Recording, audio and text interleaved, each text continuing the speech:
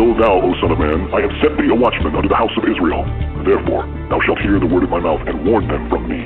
Have no fellowship with the unfruitful works of darkness, but rather expose them. Coming to you from an undisclosed location in Middle Tennessee and examining current events from a biblical perspective, this is Bible News Radio with your hosts, Randall and Stacy Harp. Okay, hey everybody. I want to welcome all of you out there in Periscope World and also Blog Talk Radio to our show today. And you know what? You're like going, how come there's no music? What's with that? I know. Well, I didn't want to play any today, just so you know. But if you're a biblical Christian, you always have music in your heart, just so you know. Yeah, just saying. All right, no, anyway, hey, let's go ahead and give some shout-outs to some of you guys coming in. I want to thank you all for coming in and let you know that today we're going to talk about, intimate subject that I think some people might be uncomfortable with because you struggle with this and you don't want to talk about it. Or you might be encouraged by because you struggle with it and you kind of do want to talk about it. So I encourage you to share this out because I think it's going to be encouraging. I really do. So let me just say hi to some of you, though, that I see coming in. Jeff, thank you for coming in, and thank you for your service again. Megan, I am glad that you're here. I appreciate you coming in. Patricia and Daughter of the King, Andrea, nice to see you. Mark, thanks for coming in. Some of you, I don't know your names, but I'm glad that you're here. Nick, hi, Nick, and Jennifer, and Mia, nice to see you. Dr. Jennifer Fee, thank you for sharing that out, girlfriend. Jennifer just turned 50 a couple of days ago. She's actually 50 years old in 2 days now. Yeah, best friends are supposed to do that. She loves me. Anyway, I know. She's saying, hey now. Yep.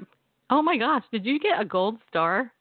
I think you got a gold star. I think you're a gold star periscoper now. Oh, my gosh. How did you do that? Anyway, you guys, thank you for coming in. I didn't come here to be trolled by you. Well, yes, you did. Anyway, you're a gold star on Periscope, Jennifer. Oh, my gosh. See, my guest doesn't know this stuff. But a gold star is like the top tier in Periscope land. We're a little bronze star, as far as I know. We should be getting a silver star soon, I think. Anyway, thank you guys for coming in. Glad you're here, and I hope that you guys share this out because it's going to be a good show. We're talking about sexual addiction today with our guest. And before I bring him on, I just want to let you know that we want to thank our sponsor, Ariel Ministries. If you just recently joined us, Ariel is a Messianic Jewish ministry that seeks to evangelize the Jews and disciple Gentile believers alike. And we have a 20% off coupon code. You can use that coupon code Bible News, and you can save 20% off anything in the store. And the main thing that we're advertising like right now is their Messianic series. Thank you. We're so on cue, man. I actually saw it right when you... Anyway, so the D.L. Cooper's Messianic series, it's a bundle that costs $32, but when you use Bible News, you'll get it for $25 and some change plus shipping. And this is a great little series of 7 books that talks about the Messianic, who Christ is, Israel, and all that. You guys really need to get it. And seriously. And the best part about it is, check this, is it was written in the 30s before the nation of Israel was reestablished. I mean, it's totally cool. Serious. I mean, totally cool. You guys got to check it out. Also, I want to thank PIJN News, which is the ministry of my friend Dr. Gordon James Klingenschmidt from Pray in Jesus' Name.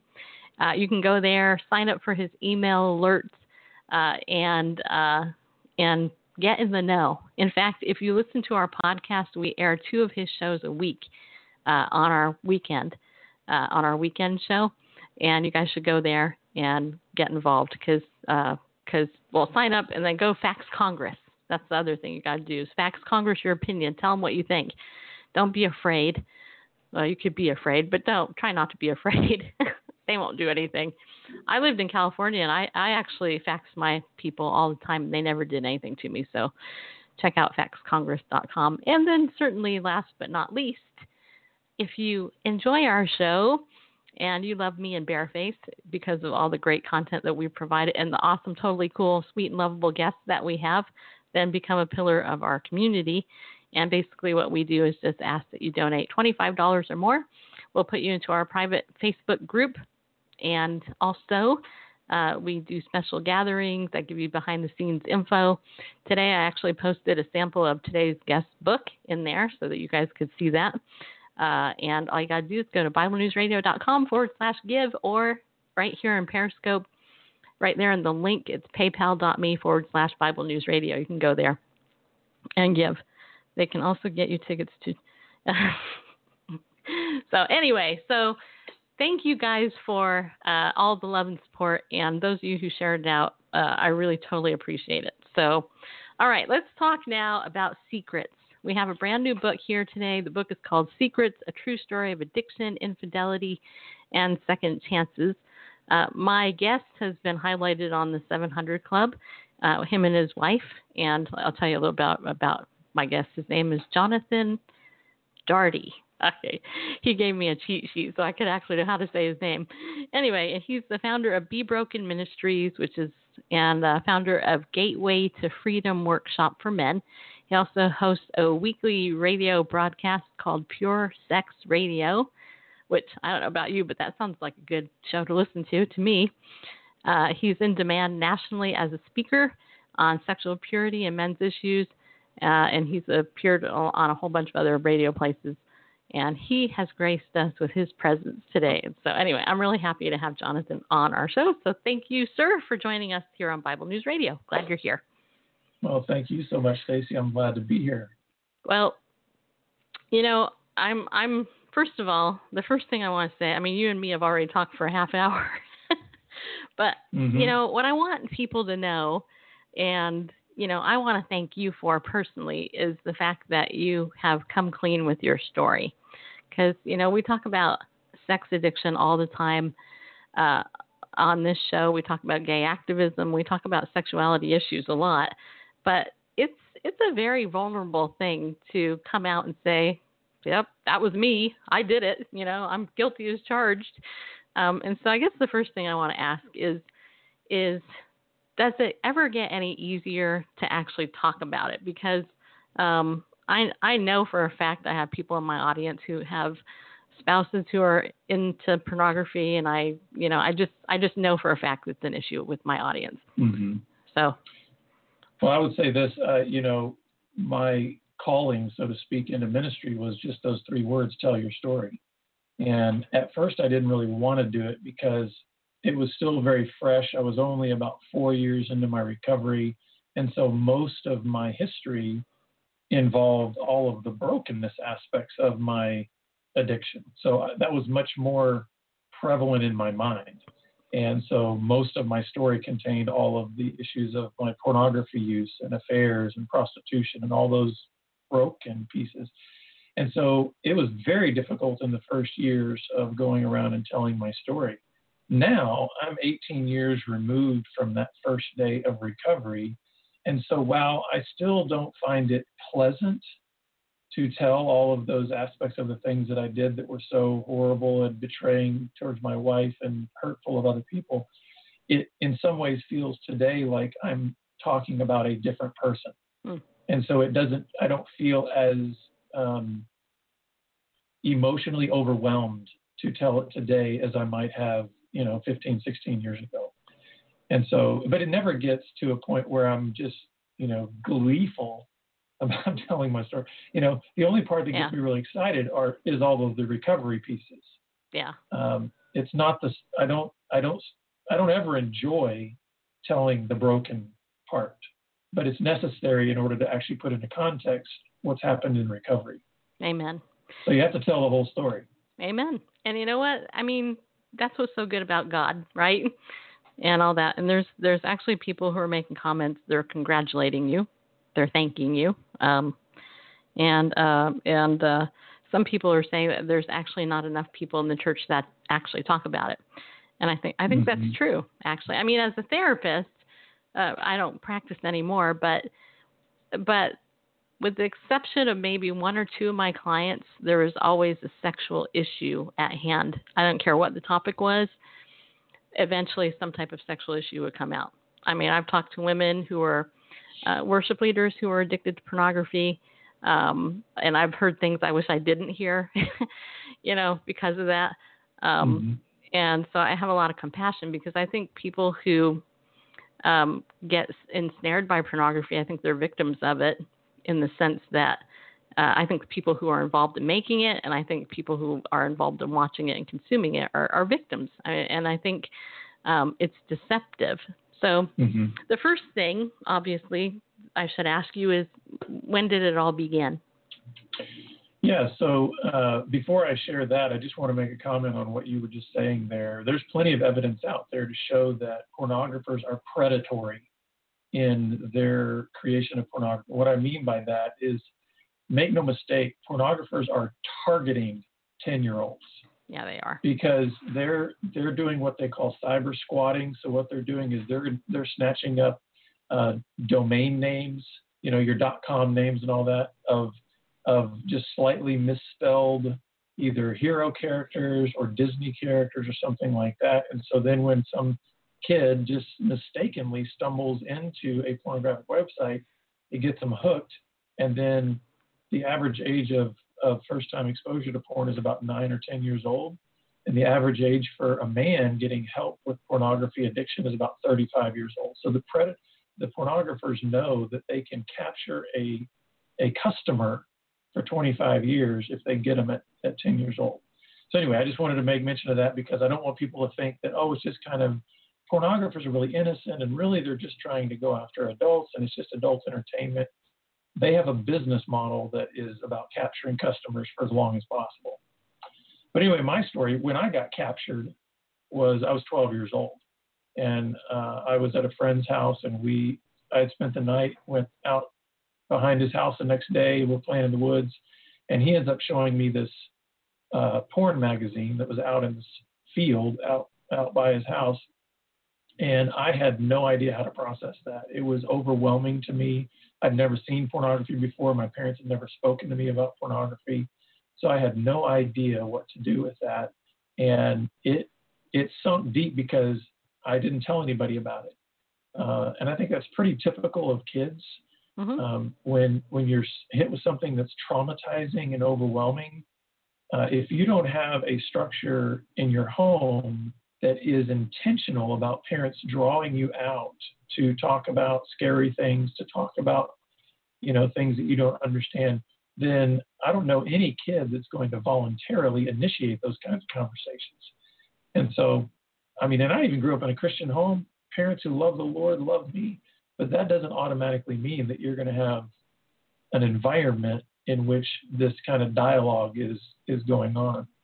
So from that point forward, pornography started to become this mistress, so to speak. It became this escape for me. It became a way for me to begin to manage the stress of being a teenager, the embarrassment, and all the other kinds of things that come along with just normal teenage years. I was using pornography then as a way of escape. And that went all the way through my junior high and high school years. The whole time, and the reason the name of my book is Secrets is because that's what was going on. I wasn't telling anybody what I was doing. And I was becoming kind of this divided person of, hey, I've got my image that I present to my church, to my parents, to my school.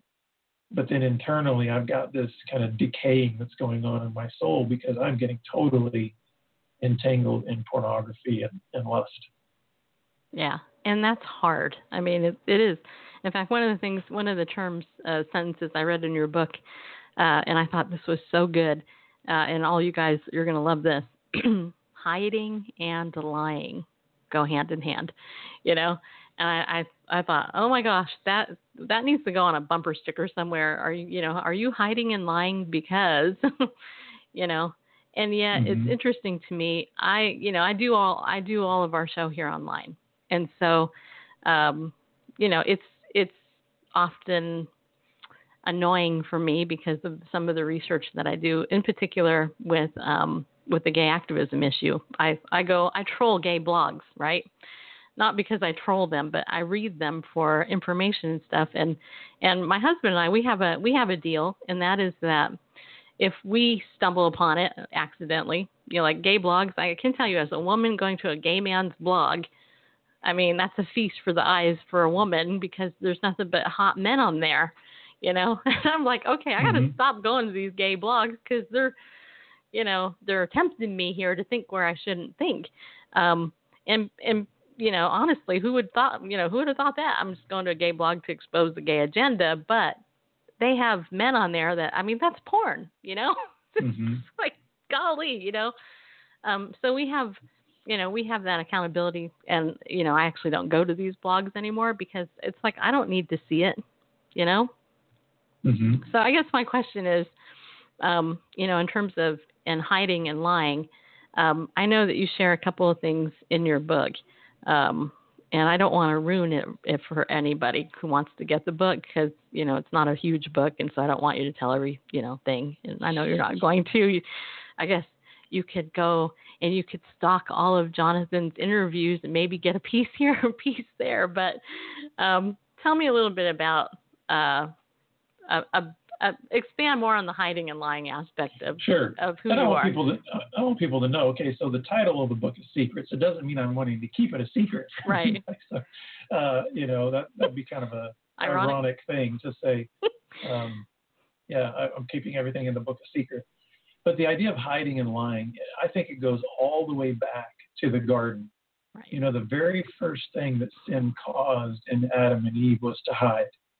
Their eyes were open. They realized they were naked. And the first thing they thought to do was, I've got to cover myself up. And then what happened? There was a deception that occurred after that, or at least a blaming that started to happen after that, when God says, where are you? Adam, where are you? And then God asked the question, did you eat of the tree that I told you not to eat of? And Adam did not own up. He'd already covered himself, so he'd already hidden. But then he said, it's the woman. It's her fault. And he even blamed God. He said, it's the woman you gave me.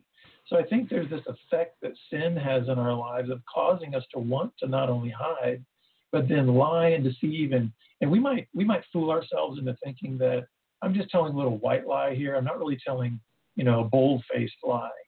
But it's the same thing that goes all the way back to that garden. Sin's effect on us is to hide and to deceive. And so I think pornography, man, for me as a kid, that was something that I didn't even know what pornography was. And yet I knew immediately when I saw it that something's not right about this. Even though I couldn't have explained to you anything about what was going on in the pictures or anything like that, I had this sense, because I think we're all made in the image of God. So therefore we have a conscience that even if we can't explain something that is outside of God's design, we can sense it in our being. Mm-hmm. And so I knew, even at 12 years old, there's something not right about this. And the problem is that because it had a sexual nature to it, there's such an enticement that I still got entangled in it. And that's one of the things I think that sin does too, is it causes us to get enticed by the pleasure components of sin, that we ignore the consequence components.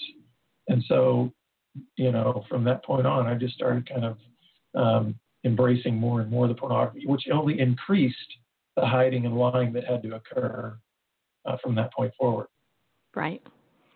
Yeah. Because it feels like the stakes get higher. The more you consume, the more you look at, then you realize now I've got more secrets. I've got, 100 secrets now of things that I've done. And so with every secret that you hide, it feels like if I were to reveal now, well, man, the consequences seem much greater, and I could be rejected that much more, and I could face that much more trouble. And this is one of the deceptions that we hear from many husbands, especially. We deal with a lot of men, and a lot of times they hide behind this idea of, well, the reason I haven't told my wife is because I don't want to hurt her. Right. And really what they're saying is, man, I got so many secrets. I don't want to face the consequences of what this is going to do on me if I reveal this. So it's also one of these things that it's self-deceptive. It's not only just about us deceiving others. Sin starts to become self-deceptive, where we're deceiving ourselves into thinking that it's a great idea to continue hiding my sin because then I'm not hurting my spouse. Think of the rationale of that. It's not logical. It doesn't make sense. Yeah, me continuing to do something that is already hurting her, and so by me not revealing it, it's going to keep from hurting her. It has no rational basis. No, it doesn't actually, and it's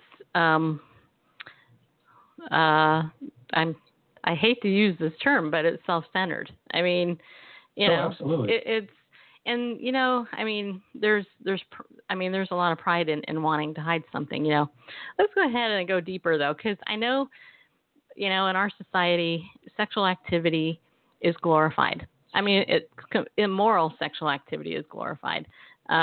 Masturbation is glorified.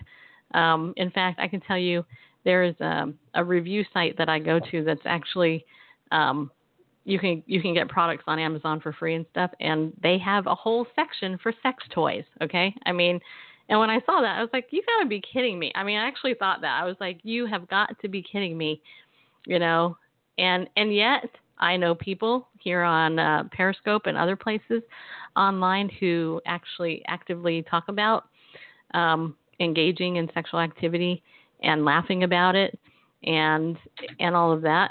And when I say sexual activity, I mean pornography use, masturbation, that fantasy life, and they don't understand that there is there is a hook in their shame, and there is self-centeredness in it, and there is something that comes between you and a spouse if certain things are not dealt with. And it's difficult because who wants to talk about it except to say, oh, let's go and do it. Let's have fun, blah, blah, blah. And yet the funny thing is, somebody's saying you'll go blind. The funny thing is that even as a therapist, that topic came up all the time. So how do you address the topic of masturbation with pornography and that hold? Because let's face it, that's the issue, right? And there's a biological component to it that causes you to want more. You know what I mean? Sure. So how do you deal with that, Jonathan? I mean, seriously, because well, and how we deal with any of the aspects of brokenness that can come out of our sin nature and how that affects our sexuality. We always try to take a person and say, listen, we want to first help you understand the design and the purpose for which God has made sexuality. Because so many times, and I see this happening over and over again, and believe it or not, in our 14-year history of ministry, early on, this used to be even our paradigm from which we would come from, which is, let's deal with every single nuance of brokenness that we can and deal with every single one of those pieces. Well, that gets to be you can't create enough programs for all the kinds of ways in which brokenness occurs. So what we've realized is, God has actually made it very simple. If we start with his design and what is the original design and purpose for sexuality, then all the various points of brokenness can find their way to that truth. And that's why then you can have a clear path. So take, for instance, this issue of masturbation to pornography and some of those kinds of things. There is a completely self-centered component to that aspect. We like to think a simple definition of masturbation really is self-sex. Now, if you look at the original design that God made for sexuality, at the very beginning, he made Adam, and he had not yet created Eve. And while Adam was in that alone state, God said, this is not good. It's not good for man to be alone.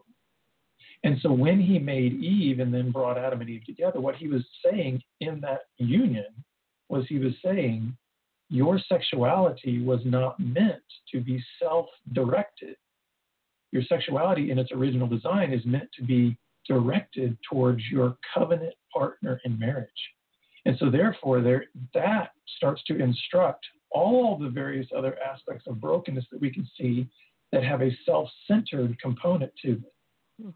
Did you know, and some people may disagree with me on this, but I actually believe that you can be engaging in sinful sex with your spouse, meaning you're essentially masturbating to your spouse, with your spouse. Meaning, in other words, if I am saying everything that's going on in my mind, I'm not really engaging my spouse here, what I'm doing is I'm still making it all about me, and I'm just using her for my pleasure, I don't believe that is something that's pleasing to God. That's not the original design that he had for sex. And so sex is meant to be that idea of the two become one. And that's on a spiritual level, on an emotional level, on a physical level. And so we like to answer your question. I know I maybe didn't get into the specifics, but we like to take it to that design element and say, what's the original design? And now see, where's your brokenness out here? And how can you begin to find your way to this truth of what would it look like if you were living within God's design of sex being something that is meant to be a gift to your spouse? And a lot of unmarried people go, well, I'm not married. Okay, guess what? It's still a gift to your spouse yet to be. It's like, it doesn't change the design. It's not like, oh, you know what, single people get a pass because, you know, God didn't really know what it was going to be like in the 21st century in terms of how difficult all the temptations would be. So if you're single, you can go ahead and masturbate and look at pornography all you want. But, you know, once you get married, then it's like the design and the foundation doesn't change just because the culture does. Right. Well, and you know what? I mean, that's really powerful, and I'm not sure how many of our listeners have actually ever heard that perspective before. In fact, I would love it if you put a 1 if you actually have never heard that perspective before. That gives me an idea, because we have quite a few people here who tuned in. And this is a hard subject because because like I said, our society glorifies it. People so we're getting some 1s here. That's good. That's good. See, it can give you a different perspective. But yeah, at the same time, we live in a society and a church, let's say, that doesn't want to, somebody just told me to shut up because I'm annoying. No. If you want me to shut up, hit the little X and you can leave. Anyway, we live in a society that's kind of like, in the church where we don't want to talk about it, right? I mean, I was a member of the Vineyard Christian Fellowship many years ago, and the pastor there was busted for pornography on the church computer, and basically was asked to step down and all that. So let's say somebody is struggling with it. How do you get help? I mean, what's the first step? Because I heard some of your story on the 700 Club, and you have it here in your book, Secrets, everybody, which you should go to the website, bebroken.com, and learn more about it. But like when you're in your story, you finally fessed up to your wife, all the stuff that you did. So tell us a little bit more about your story, about what happened with your wife, that ultimately led to your confession, I guess, is a good thing. Sure. So I went through college, and when I got into college, I crossed what we call the flesh barrier. So it wasn't just about pornography anymore. Now I'm being sexual with other people, and that just created a whole new level of dividedness in me, where I felt like I just had to now, pretend to people even more, create even more of an image that protected this internal, issue of sexual lust. When I got married, I really thought that was going to cure my problem. I was hopeful. I was hoping that would cure my problem. A lot of single Christian men are hoping for that. Man, if I get married, it's going to cure my problem with pornography and lust. Yeah. And for a season, it feels that way because you have this honeymoon feeling and everything's wonderful and all that. And then the realities of just what have occurred come to the forefront, which is, oh my goodness, I married somebody who's not like me.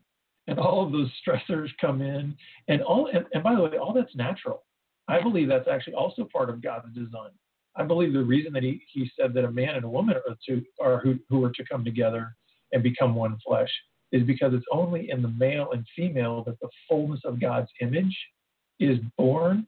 And then also, because of those differences, it refines each of us in growing in our dependence upon our Creator, because we realize, we've all, if you're married and you're a Christian, I'm sure we've all prayed this: Lord, help me, because this person, I don't know what I've done here, and this person's so much different than me. Well, instead of me having those honest dialogues with God and really seeking to work it out in that way, I just dove back into my pornography, and then eventually it even led to affairs and other things like that.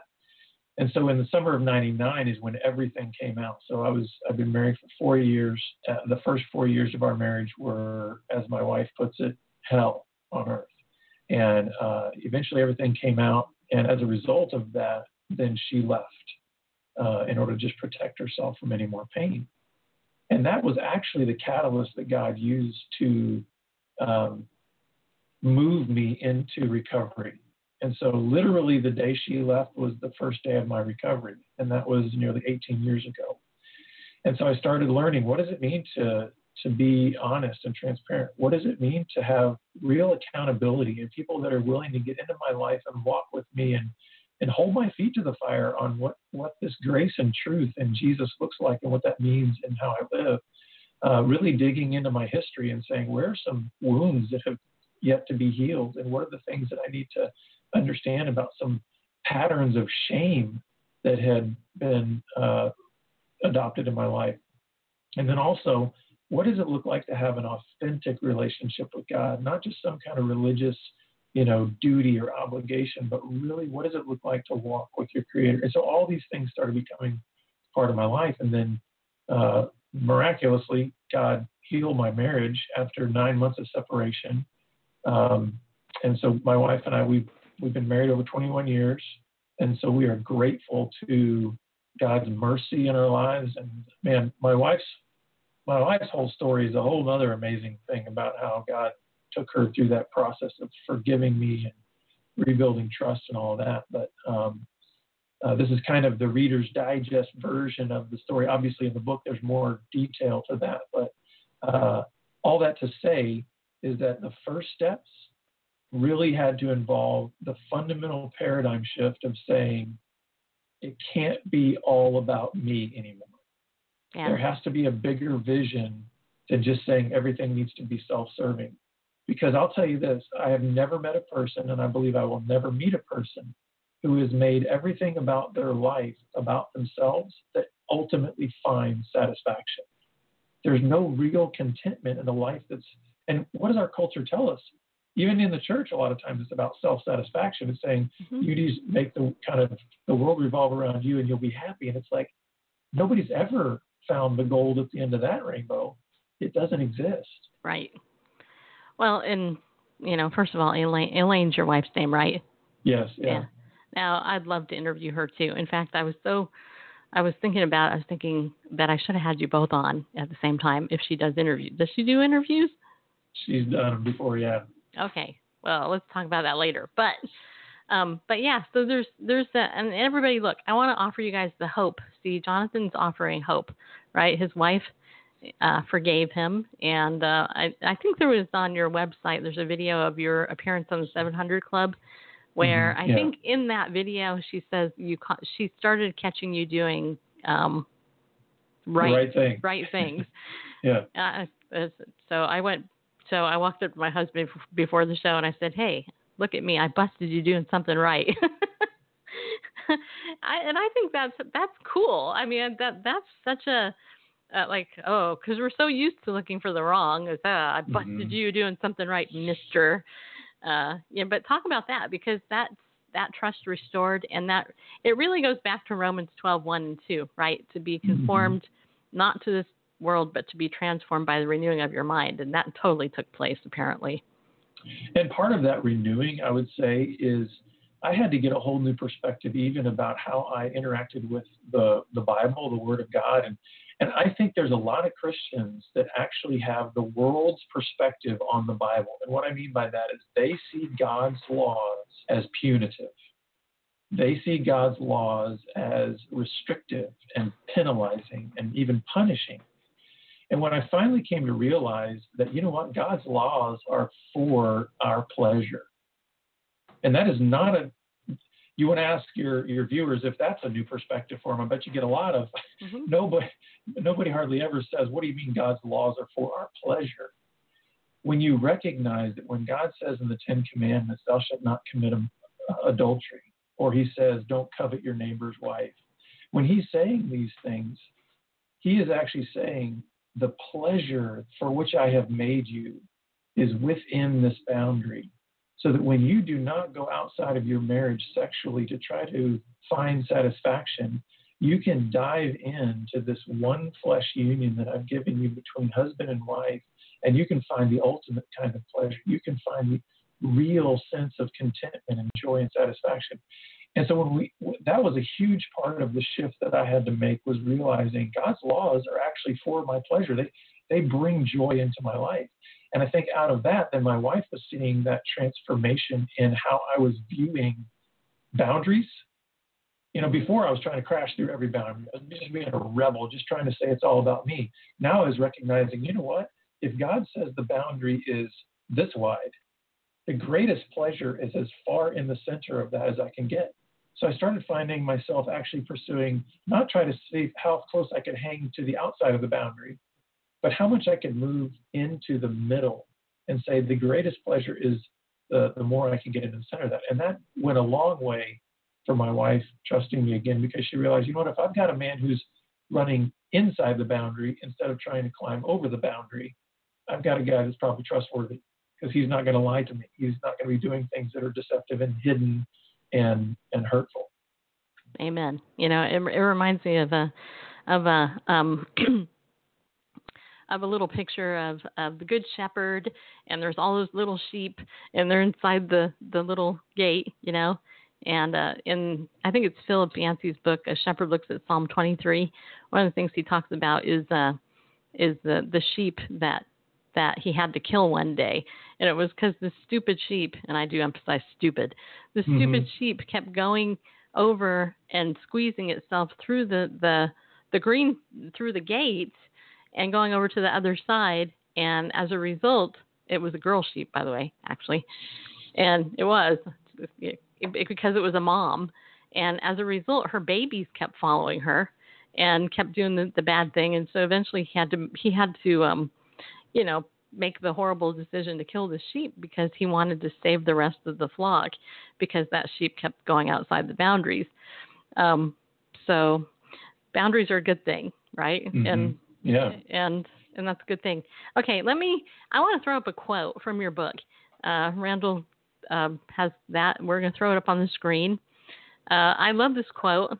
It's hiding sin is like trying to climb a mountain with your hands and feet tied. You'll never reach the top. We probably should have said this earlier in the show, but but that's a great quote. I love that quote. I'd like you to elaborate on it. Yeah, so I think a lot of times we have this desire, and I think it's a God-given desire to live victoriously, to live above mere instinct, because that's the other thing that, a little sidebar here, I push back on folks who try to make us human beings as if we are like every other animal on the planet. Because the reality is human beings are the only creatures that God chose to put his image on. Right. We're the only ones that bear his image. And so I believe that because of that, God has put within us this desire to live, if I can put it this way, transcendent lives that rise above just mere instinct, mere urges, and all of that. So think of that as the mountaintop. We want to reach the mountaintop. And the thing is, along the way, you are going to reach places where you stumble. There is sin in the way. There are these things that are these obstacles. And we know that the Bible says in 1 John 1 that we're to walk in the light as God is in light. In other words, God is light. In him there's no darkness at all. And it says if we walk in the light as he is in the light, we have fellowship with one another, and the blood of his son Jesus cleanses us from all sin. As he is in the light. Well, how is God in the light? When it says there's no darkness in him at all, what it means is he's not a shifting shadow. He does not bait and switch. He's not a deceptive being. So in other words, there is truth all throughout him. And so therefore, if we're to walk in the light as he is in the light, to try to reach the top of that mountain while we are keeping our mouths shut about the sin that we are struggling with along the way, is essentially like, let's just put shackles on our hands and on our feet. And you're never going to get to the top, because it's only through that confession and continuing to stay in the light that we can actually move forward to where I think God has made for us to live. We are to live on the mountaintop, so to speak, but sin wants to keep us in the valley. And if we keep unconfessed sin, will certainly keep us in the valley. I agree. And then one of the things I love about 1 John is we always take verse 9 out of context. Right. Which drives me crazy, because it's like, if you just read that in context, because it's the surrounding verses there actually talk about what you just said, and also basically more or less implies that, it doesn't imply it, it actually basically states that if you can't admit your sin, you're calling God a liar, right? And who wants to do that? Who wants to call God a liar? Cause not me, because, you know, and there's another quote from your book. I saw Randall put it up, and I love this. This is a great quote, by the way. Okay, so the good news of the gospel is that Jesus can set you free from whatever is holding you captive, right? Amen to that, right? Oh, yeah. And I think, that points all the way back to Isaiah 61, that Jesus actually declared of himself that prophecy of I have come to set the captives free and to proclaim that freedom for the captives and to bind up the brokenhearted and all these kinds of amazing imagery of just true freedom and release. Jesus says that is what he came to do, and he came to fulfill that. And he did that on the cross, and then he confirmed that by rising from the grave. And so if we have a Savior who can't be held by the grave and whose sin could not keep bound, then guess what? Is there really anything in life that any of us cannot overcome in him? And so I'm one of these people that I am not an advocate for this idea of once an addict, always an addict. I do not ever stand up and say, hi, I'm Jonathan, I'm a sex addict. I stand up and say, hi, I'm Jonathan, I'm a child of the risen King, and I struggle with lust. And so that's a much more accurate understanding of my identity because I have been set free in Christ. I'm no longer addicted. I still get tempted, but I'm no longer bound by compulsions and addiction or any of that because Christ has set me free from that. Amen. And you know what? I concur with that. It drives me nuts that AA does that. It drives me nuts because it's not true. Okay. All right. So we got a question here from Andrea. She asks, and Andrea, I know I didn't get it perfect when I wrote it because I was trying to write it really fast, but I think I got the gist of it. She asked, how can we reduce the shaming of Christians with real sexual struggles? Because let's face it, there are people who are really judgmental in the church, aka the Pharisees, But how do we reduce that? How do we reduce the shaming of it? Because people won't come forward because then they'll go, rah, rah, rah, rah, rah. Well, that's why I constantly encourage people to and to think of it in terms of this. It takes courage. The other thing too is for those who have already shared their story. In other words, those who are sort of leading the way with their willingness to share their story. I believe it's on us to take the responsibility to create safe, inviting environments for those who have yet to tell their story. So there is no one is helped if we essentially say, come in so we can beat you up. No one's helped with that. And so what we do, like in our ministry, the groups that we have and those kind of things, we like to call them a no shame zone. So whatever you say in that group, whatever you need to unpack, whatever you're wrestling with, whatever emotion you're feeling, whatever sin you are carrying, you are welcome to share it in that environment. That environment doesn't mean that we are not going to challenge and spur one another on towards greater integrity and pursuing the truth, but we do it in a grace-based environment. So there's nothing that you can say in that environment, and this is what I would encourage was it Andrea? Is get to seek out environments where your worth as a human being is not going to be on a yo-yo of your performance. Meaning, I tell people to run away from support groups if you start to get this sense that you are only considered valuable if you are doing well, and your value is reduced if you are doing poorly. Our value was determined by God at the cross of Jesus Christ. You are worth the life of God's only Son. And his value doesn't change. It doesn't fluctuate. And so therefore, because God's placed that value on you, then you can wrestle with all these things that you're trying to learn how to work out that incredible salvation in your daily life without it changing your worth or your value before God at all. And that's something that needs to be held central. And so the more environments that we can have where they're truly grace-based, then I think you're going to start seeing a whole lot more people set free because they'll realize I can get the full story out, and now I can see what it is to start kind of putting the pieces back together. Amen. Amen. Some people are saying that's good counsel. One of my listeners just said her son is addicted to pornography. And this is a tormenting thing. Look, I'm going to be honest. I was sexually abused. I don't know if you're a regular listener, you know that. And sexual abuse at a young age. My perpetrator introduced me to pornography, so I've had to deal with, the images that I dealt with, and masturbation. Let's just be honest.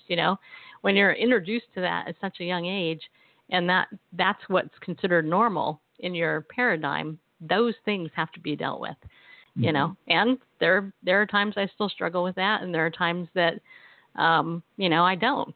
Fortunately, God's given me a lot of victory over that. But, just because you're married doesn't necessarily mean you're not tempted anymore. So, I share that as the host of this show, but also as a leader to let you know, look, there's grace there, and there's safety there. And that's why we have guests like Jonathan on, so that we can actually talk about it. I know you guys you have support groups and other stuff. Tell us more about what BeBroken.com can offer people, both men and women, because Sure. Just so you know, everybody, women are addicted to pornography at an increasing rate too. It's not just men. I mean, a lot of women in the church. I heard, you're probably more up on the research on that, but I heard up to like 50% of women in the church are addicted now. Sure. Yeah. It's rapidly rising, the number of women that are struggling. Even, it used to be, this is probably 10-year-old news, but it was 1 in 3 hits on a pornographic website was by a woman. So it's a huge issue for women. And I always encourage pastors when they are willing to talk about this subject of pornography from the pulpit or those kinds of things, I always tell them the most important word you can use is and. Men and women. So don't make, because, how much more shame then does a woman bear if she's out in the congregation and they're making it seem like only a man is struggling with this, and now she certainly can't come forward and talk about it because she's like, well, they're making the assumption that there's no woman out here that would struggle with that. So in our ministry, we have a part of our ministry that we call Pure Community, and that is our resource arm of our ministry. So everything from intensive workshops to podcasts and blogs, books, for anyone who is struggling in any way. So it could be for men who struggle, women who struggle, couples, for parents, teenagers.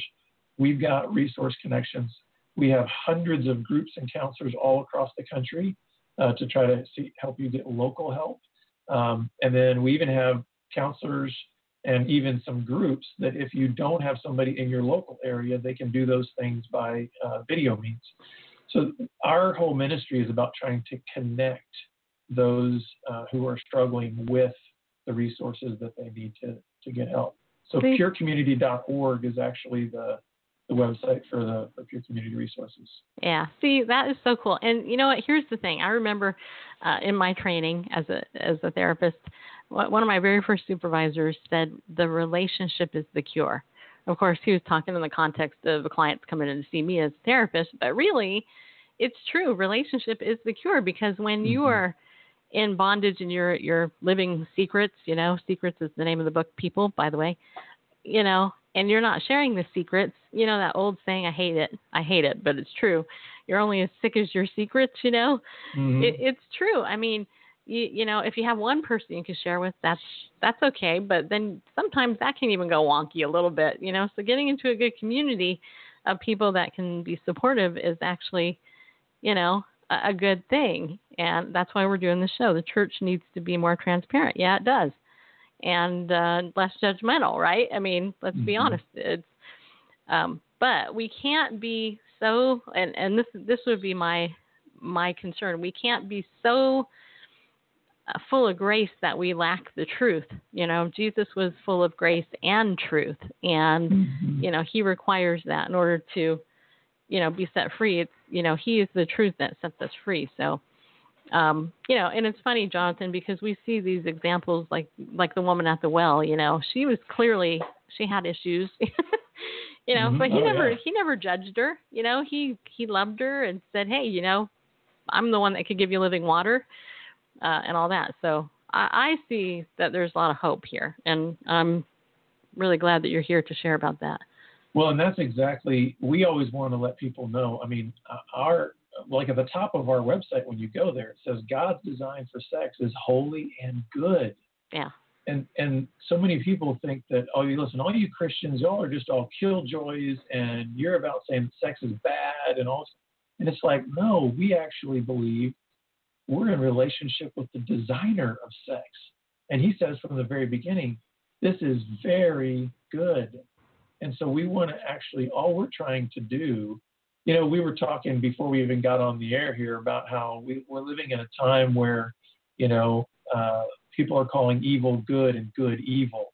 Right. And all we're trying to do is get that squared to where it's like, no, we're going to call good good and we're going to call evil evil.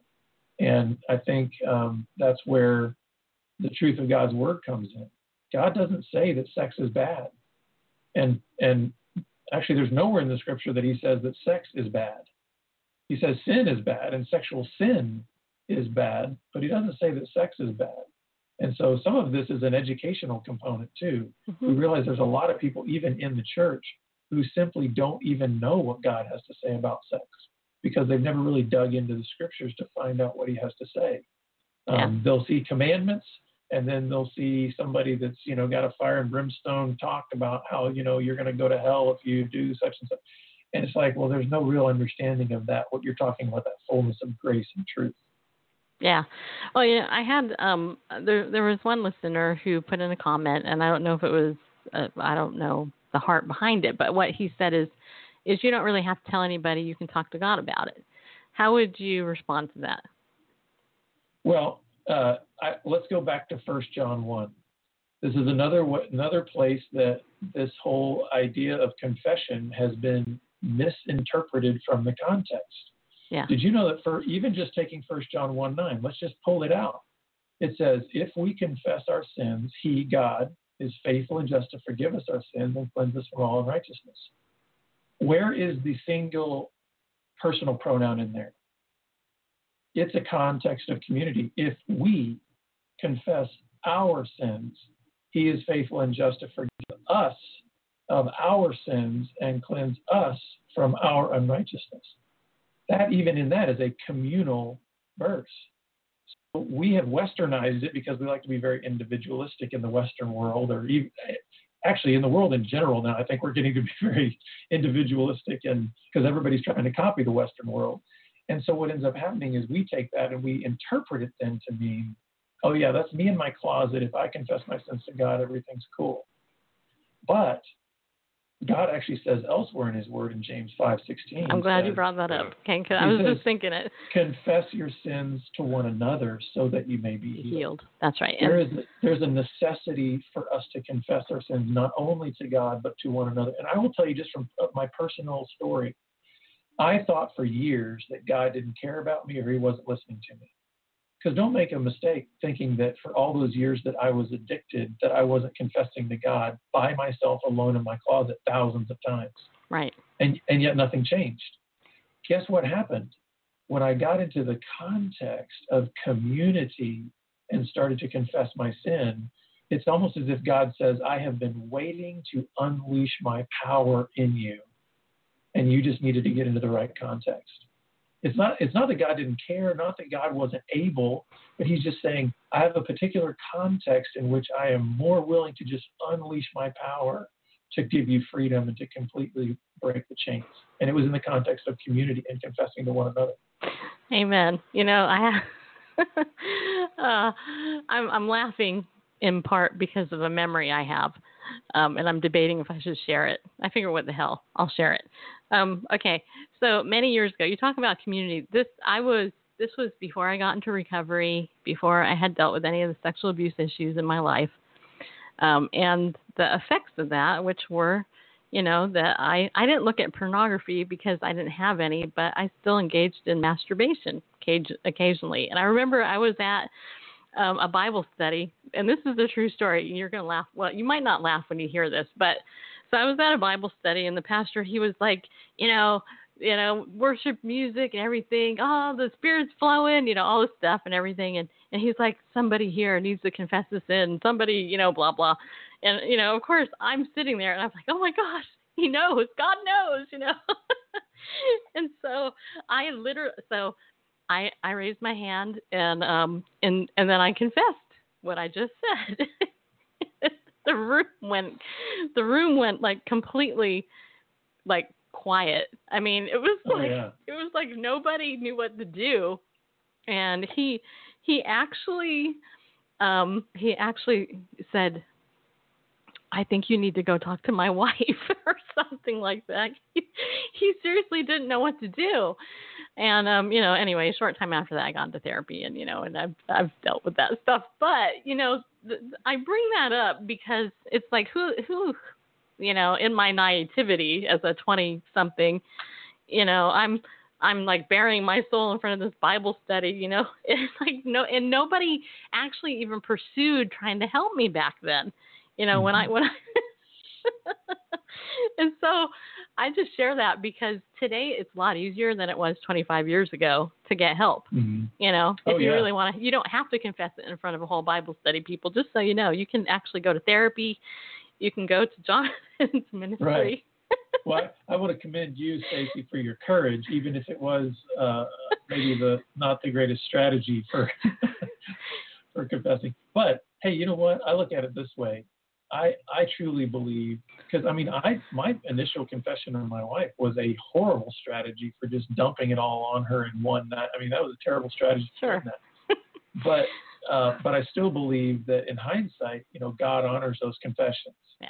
Of being able to say it's about getting things into the light, and it's always going to be a messy process anyway. Even if you had gone to a counselor or someone, there's still an awkwardness and discomfort. You know, it's difficult, but it's good. And I want the listeners to know that there is a risk involved, but it's a healthy risk. And so the more you can try to find a safe environment to do that, obviously the better it can go. But confession is still critical. It's good for the soul. Yes, it is. It really is, you know. And I mean, I can tell you as a therapist that it was difficult for me to hear people's stuff. But, you know, it's like it is what it is, you know. And I think one thing that I can tell you, and I know, Jonathan, you can totally confirm this, is that, you know what, you are not alone. That's the thing. Mm-hmm. Everybody, I don't care who you are, everybody on some level deals with something like this, on some level. Even if it's not you personally, you know, it's maybe it's your loved one, right? Mm-hmm. You know what I mean? So I laugh because I'm thinking, well, you know, I don't know what any of you people are going to think now that I confess this to all of you. But you know what? I'm not about being a faker and being disingenuous. This is a real topic, and there's real deliverance. You know, is that for Catholics' confession? Well, Catholics, yeah, they. That's another show topic. But anyway, our time's almost up, and I know Jonathan's got to go at the top of the hour. So I want you to wrap it up with a bow and hopefully get some help from, you know, give some help to some people. Yeah, so anybody that wants to get in, simply go to BeBroken.com or BeBroken.org, and we've got lots of resources, and we've got people that can talk to you on the phone. So if you want to kind of take that first safe step of saying, hey, listen, I'm not ready to, you know, send in a contact form or do anything like that, but I will talk to somebody on the phone, we'd be happy to give you space to tell your story and start getting some help. Amen. All right, everybody go to that website, BeBroken.com, and remember, be bold, stand up, and go with God, because He does love you, you guys. He loves you. He really does. And there's no better person in the world to be loved by than God. So go with Him. I think we don't have a show tonight, but we'll see you tomorrow. I have a great guest tomorrow, so I hope to see you guys tomorrow night or tomorrow afternoon, same time. Okay? Thanks.